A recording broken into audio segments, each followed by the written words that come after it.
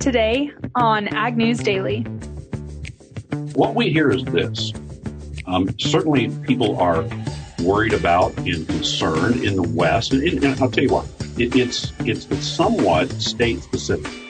So let's start with something that's very poignant.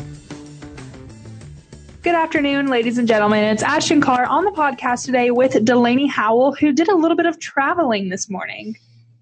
I certainly did, Ashton. I traveled, well, not in destination, but staying in Dubuque, Iowa at the Hotel Julian. For those of you that know the area well, it's a very old historic hotel here in Dubuque, but heading to Galena, Illinois, and maybe Warren, Illinois tomorrow to see pumpkins and festivals and fall colors. But I tell you what, the drive over here was gorgeous. Things are changing colors and folks are out in the field harvesting. So it's a good time of year. I also did a little bit of traveling this week, Delaney. I am back home in the Dallas area visiting my family this weekend, but things are not looking the same, it sounds like. Definitely not experiencing a whole lot of fall weather down here. Definitely not changing colors of the leaves or anything of that sort. Well, you probably don't get a whole lot of that at all, do you, Ashton? Yeah, no, not really. Well, you'll have to make the trip up to Iowa sometime because it is gorgeous this time of year.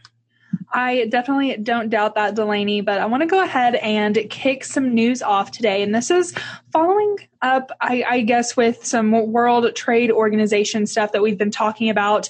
And it is 60 ag groups are urging the U.S. Trade Representative to keep the U.S. in the World Trade Organization while seeking reforms.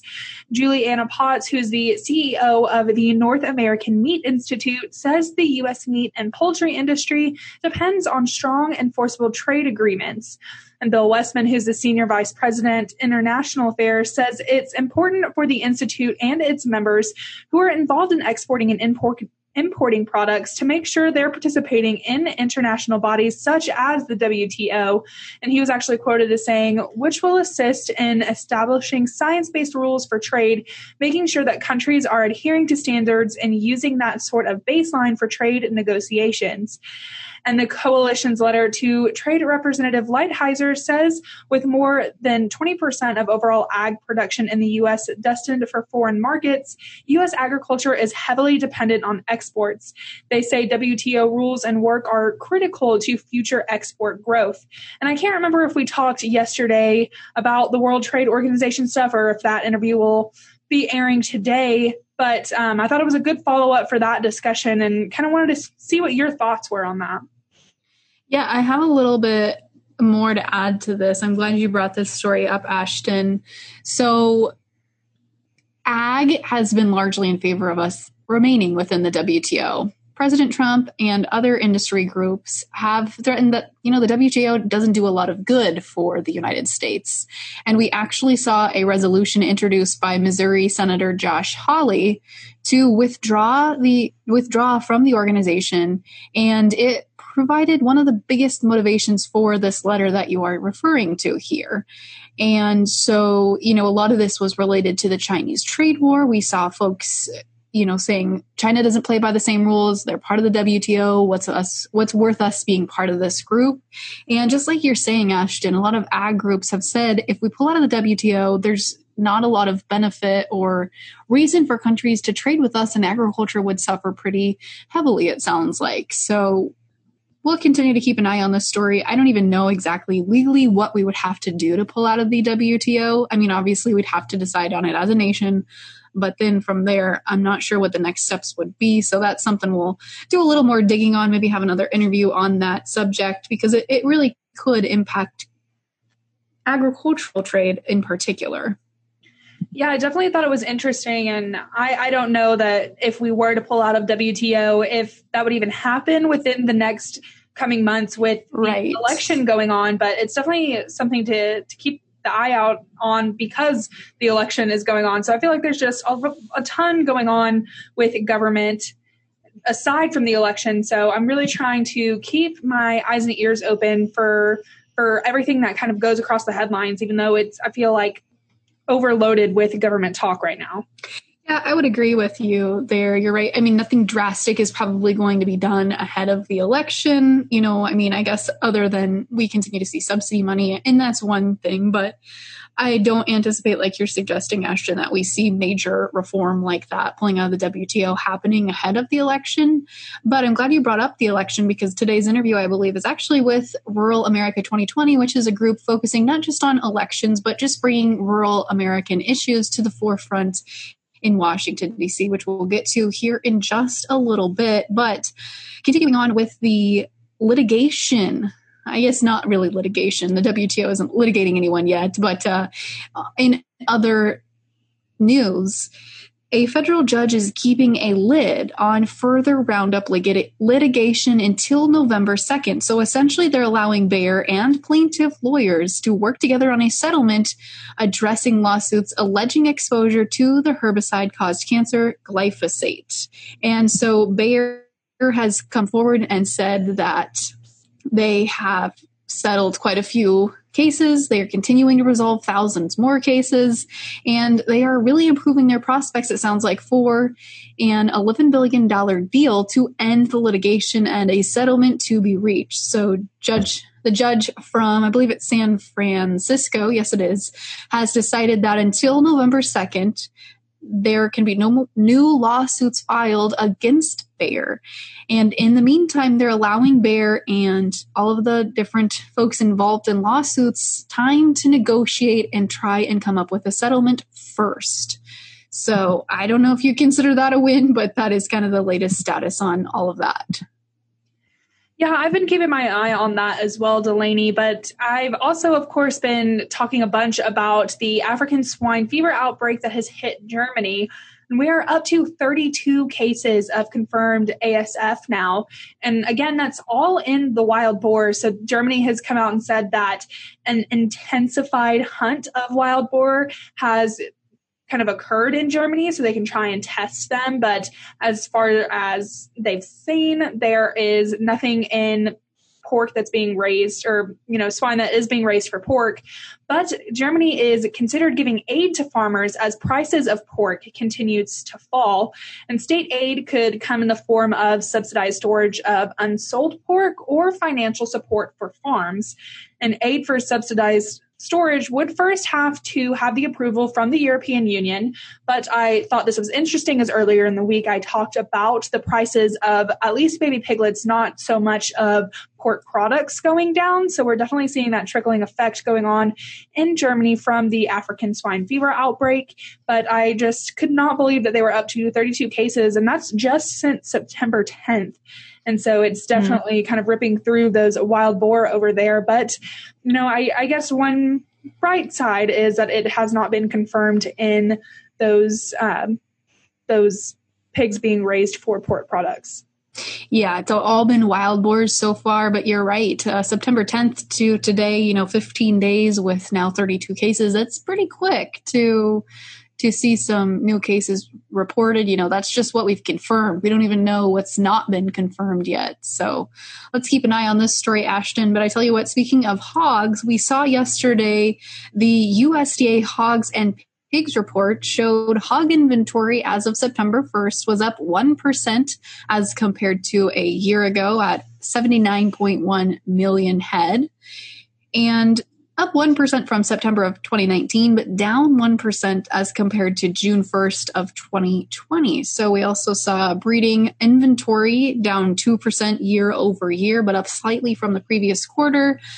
And while we're talking reports, we also had the cattle on feed report today. And, ahead of this report, cattle had been trading pretty aggressively, pretty bullishly here. And I think, rightfully so. This report we got today, not super friendly. We did see cattle on feed up 4% as compared to September 1st of 2019. And most notably, this is the highest cattle on feed report, or the highest feedlot report we've seen since September of 1996, when this series of reports first began. So we saw placements 9% above 2019 and So I think the take home here is, we are starting to see more calves filter through the pipeline. We're going to, as Walt Hackney would have said, chew through more beef here. And we'll continue to watch that to see how that impacts the cattle markets. Well, Delaney, speaking of markets, I'm all out of news. If you are ready to jump in, how about you? I am ready as well. And like I mentioned earlier, livestock had traded higher earlier in the session, but ended lower on the day. And while we saw that happening in the livestock markets, we saw grains have a turnaround day after significant pullbacks earlier in the week. In the December corn contract, we saw it add a penny and 3/4 today to close at 3.65 1/4, while the March added just a penny to close at 3.73 1/4. In the soybean pits, the November contract added 2.5 cents today to close at 10.02 1/2, while the January added 3 cents to close at 10.06 1/4. In the Chicago wheat pits, the December contract shedding 5.5 cents to close at 5.44 1/4, while the March down 5.5 as well to close at 5.51 1/2. In the livestock pits, as I mentioned, cattle complex pulled back today, and I would suspect they will continue to pull back after today's not so friendly cattle on feed report. The October contract shedding 45 cents today to close at 107.57 1/2, while the December losing 87.5 cents to close at 111.40. In the feeder cattle pits, the October contract losing $1.95 to close at 140.32 1/2. The November down $2.20 to close at 140.15. In the lean hog pits, the October contract adding $2.27 today. $2.27 today to close at 71.75, while the December up $1.15 to close at 64.42 1/2. And checking out the dairy class 3 milk futures, October contract adding 70 cents today to close at 18.85, while the November up 51 to close at 18.60. Without further ado, Ashton, let's kick it over to our conversation we had with Chris Gibbs of Rural America 2020.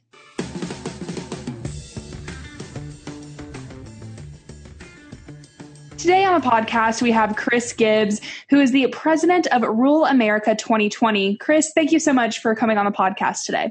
Really tickled to be here. What a great opportunity. Thanks. Well, I'm tickled to talk about Rural America 2020. I visited your website, of course, did a little bit of research, and it looks like a very great organization. And so why don't you go ahead and tell our listeners about Rural America 2020 and what you guys are doing? Sure. Well, Rural America 2020, we're a 501c4, which is a nonprofit, and we advocate for policies that benefit agriculture in rural America. And we're primarily focused on the, kind of the economic crisis in rural America, and that, in our view, has been fueled by the Trump administration. Now, with that said, we plan to be around after November 3rd. We're not just a one-trick pony here that's going to end up folding up on November 3rd. We're going to make sure that we keep whatever administration comes into office, keep our feet to the fire for rural America and farmers as well. I guess is it all right to talk about the way we're structured and keep on going here? Is that okay? Absolutely. That would be great to learn more. Well, what we've done initially is we've set up shop in 6 states, and we've set up shop in the swing states where it really makes a difference for the election, because the election obviously is the focus. We're in Minnesota, Wisconsin, Michigan, Pennsylvania, Ohio, and Iowa. And in those 6 states, we've set up steering committees. And we've got 43 people. I guess I didn't specifically count them. These are farmers. They're former legislators. They're directors of agriculture, teachers, professors, rural community organizers, a real host and group of people that are interested in good, solid rural policy, whether it's trade policy, whether it's healthcare, and we can talk about all that as we go along. But those people are ears on the ground, and they tell what needs to be focused on in their specific state. And clear at the top, I guess, I hesitate to say top, not that it's any better than anything else, but we do have 3 board members: Tim Wolf out of Pennsylvania, Cheryl Kobernick out of Michigan, and myself, I serve as the chair. And we are the 3 board members. But that's your basic structure. So I'm interested, Chris, to hear a little bit more about the input, I suppose you could say, or what you're hearing from farmers. And to be fair, you're also a farmer, so we can't rule your opinion out. But when you travel around or when you're working with different states and groups and areas, what are you hearing as the consensus for rural America's vote for 2020 president this year? Well, certainly if you look at the polls and you listen to the polls, farmers have been sympathetic to the president, to President Trump, and that's fine. And again, we're not necessarily political. We can do some political stuff, but we're not going to advocate for one administration over the other. But what we hear is this: certainly, people are worried about and concerned in the West, and I'll tell you what, it's somewhat state specific. So let's start with something that's very poignant. Ethanol. Certainly Iowa. Ethanol is very important to Iowa, Minnesota as well. And then throughout the other states to somewhat the same and maybe even a lesser degree. But overarching that, rural folks are worried about healthcare. They see an administration that continues to want to eliminate or cancel the healthcare system we have, and we continue to get promised a new healthcare system just around the corner. It's going to be next week. It's going to be tomorrow. It's going to be soon. But we still haven't seen that. And so rural America is worried about healthcare. And how does that manifest itself? Well, it manifests itself in rural hospitals, having access to good healthcare, having access to the top specialists, maybe just 10 miles away or 20 miles away or 30 instead of 200 miles away. That's important to rural folks. The response of the administration to COVID-19 has been a serious concern of the folks that we talk to. This kind of flared up on the coast at first, Washington, New York, California, Oregon, so forth. But then now it's moved into the heartland. And those areas are flaring up as well without what we feel no coordinated national plan. Trade. This is something near and dear to my heart. This is how I became very, very active in this organization and why I decided that I wanted to be a part of managing this and putting this together along with the other leaders that we have. I remember all the way back to 1980. I was farming then, just starting to farm. What a terrible time to start farming too. Yeah, right before the financial crisis, farm financial crisis of 1980. And what I remember from that time is when Jimmy Carter applied an embargo to the USSR at the time because they invaded Afghanistan. Well, I'm not going to get too far into the political weeds for you, but how that affected agriculture, we're still feeling the ripple effects of that today. You can draw a straight line from the fact that Brazil is now the number one producer of soybeans in the world, and by the way, is also China's new best supplier. You can draw almost a straight line, more of a scattergram, but you can get there very easily. Draw that all the way back to that decision of Jimmy Carter, which made the U.S., in the world's eyes, an unreliable supplier of commodities. And the world said, you know what? I think we better hedge our bets and find other places that we can access proteins and crops and carbohydrates and livestock. So that set us on a path that farmers then, in the middle 80s, when there was grain running in the streets, literally, because I remember being up at midnight and all night building storage with a hammer and nails and 2x4s and plywood in my neighbor's barn. So I had a place to store corn in the mid 80s because it was just everywhere. Well, farmers got busy then. And they traveled around the world. We made trade deals, one handshake, one relationship at a time. And how did that manifest itself? Well, one of the best things that ever happened to Midwestern agriculture then was NAFTA, middle 90s. Okay. We got that deal through. I'll tell you one thing. That was the best thing that ever happened, the best trade deal that ever happened to me as a Midwestern corn producer, corn, soybeans, and cattle producer, in my professional lifetime. So I'm talking about trade. I'm talking about why that's important to people. Now, fast forward to 2018, when the administration applies punitive tariffs beginning in March of 2018 to, gee whiz, I had a farmer tell me, he says, is there any country other than Israel that the United States hasn't picked a fight with?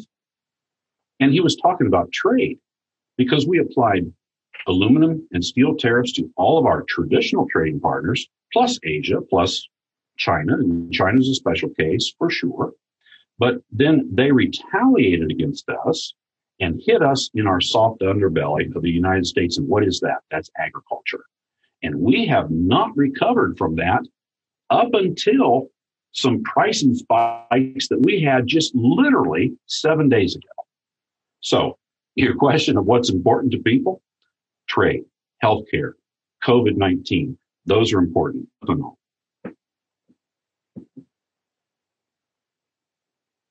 So as you move here towards elections and you said beyond, you're not going to disband once we get through the November elections here, but how will you continue to go about finding issues that are important to rural America? And more importantly, what do you guys do to make sure that those issues and people's voices are being heard in DC? Well, let's go back and I'll let you and your listeners in on our secret weapon. Our secret weapon is that we're grassroots, that we have these steering committees that are leaders set up in each of these states, and they have their ear to the ground on what's important to their areas and what issues need advocated for whatever administration. So that's how we're going to continue on, is to maintain these steering committees, because we're not just 3 or 4 or 5 of us just making stuff up. We're listening to those steering committees, and then that bubbles up, and then we put together digital advertising, advocacy, social media, billboards, et cetera, et cetera, et cetera. You know, right now, Iowa and Minnesota, again, like I said, very focused on ethanol and what's specifically important to them. You know, a year ago, the president brought into the White House, Senator Grassley and Senator Ernst, and made promises to those folks. I think it was a 13-point plan that the administration was going to roll out on ethanol and increase the production of ethanol and limit the waivers, and also make E15 America's fuel. Well, that never happened. That promise never happened. Those things never happened. Apologize for the dog, but this is the era of Zoom. And so that never happened. So our expectation is, and we're advocating that very hard right now, that the president make good on his promises to make E15 America's fuel in the United States, because 40% of our corn production in the United States is targeted to the ethanol market. And if you lose, and we're already in a surplus situation where we're talking about close to 2 billion bushels of corn left over. If we pull any of that back from ethanol, we've got a real supply problem, and we're going to see decreased prices. So that's important. One of the ways we're selling this, we're framing it. You know, the administration likes to say, promises made, promises kept. Not on ethanol. Not on ethanol. Promises made, promises broken. Yeah, Chris, I think that these conversations definitely need to be had, especially since the election is just right around the corner. And we definitely want to keep up with Rural America 2020 and see what kinds of policies and solutions that you guys continue to talk about. So where can our listeners find you guys at on social media and on the web so we can be sure to follow along? RuralAmerica2020.org. Awesome. Well, again, sorry, go ahead, Chris. RuralAmerica2020.org, O-R-G. Is our website. And then on Twitter, and my goodness sakes, just Rural USA 2020, I believe. I don't have my phone in front of me. Well, we will be sure to tag you guys so our listeners please do that, will you? Get over and click that follow button. But again, Chris, President of Rural America 2020, thank you so much for coming on the podcast today. You're very welcome, and call anytime.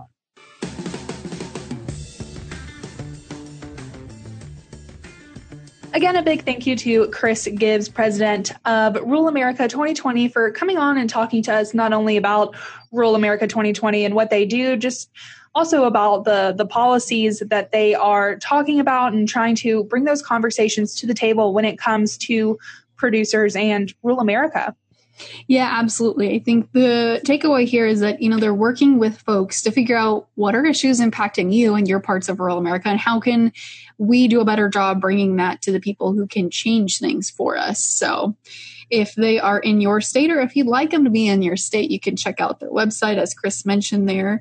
But you can also check out our website at globalagnetwork.com, or more specifically, the Ag News Daily podcast by checking out agnewsdaily.com. Ashton, with that, should we let the people go? Let's let them go.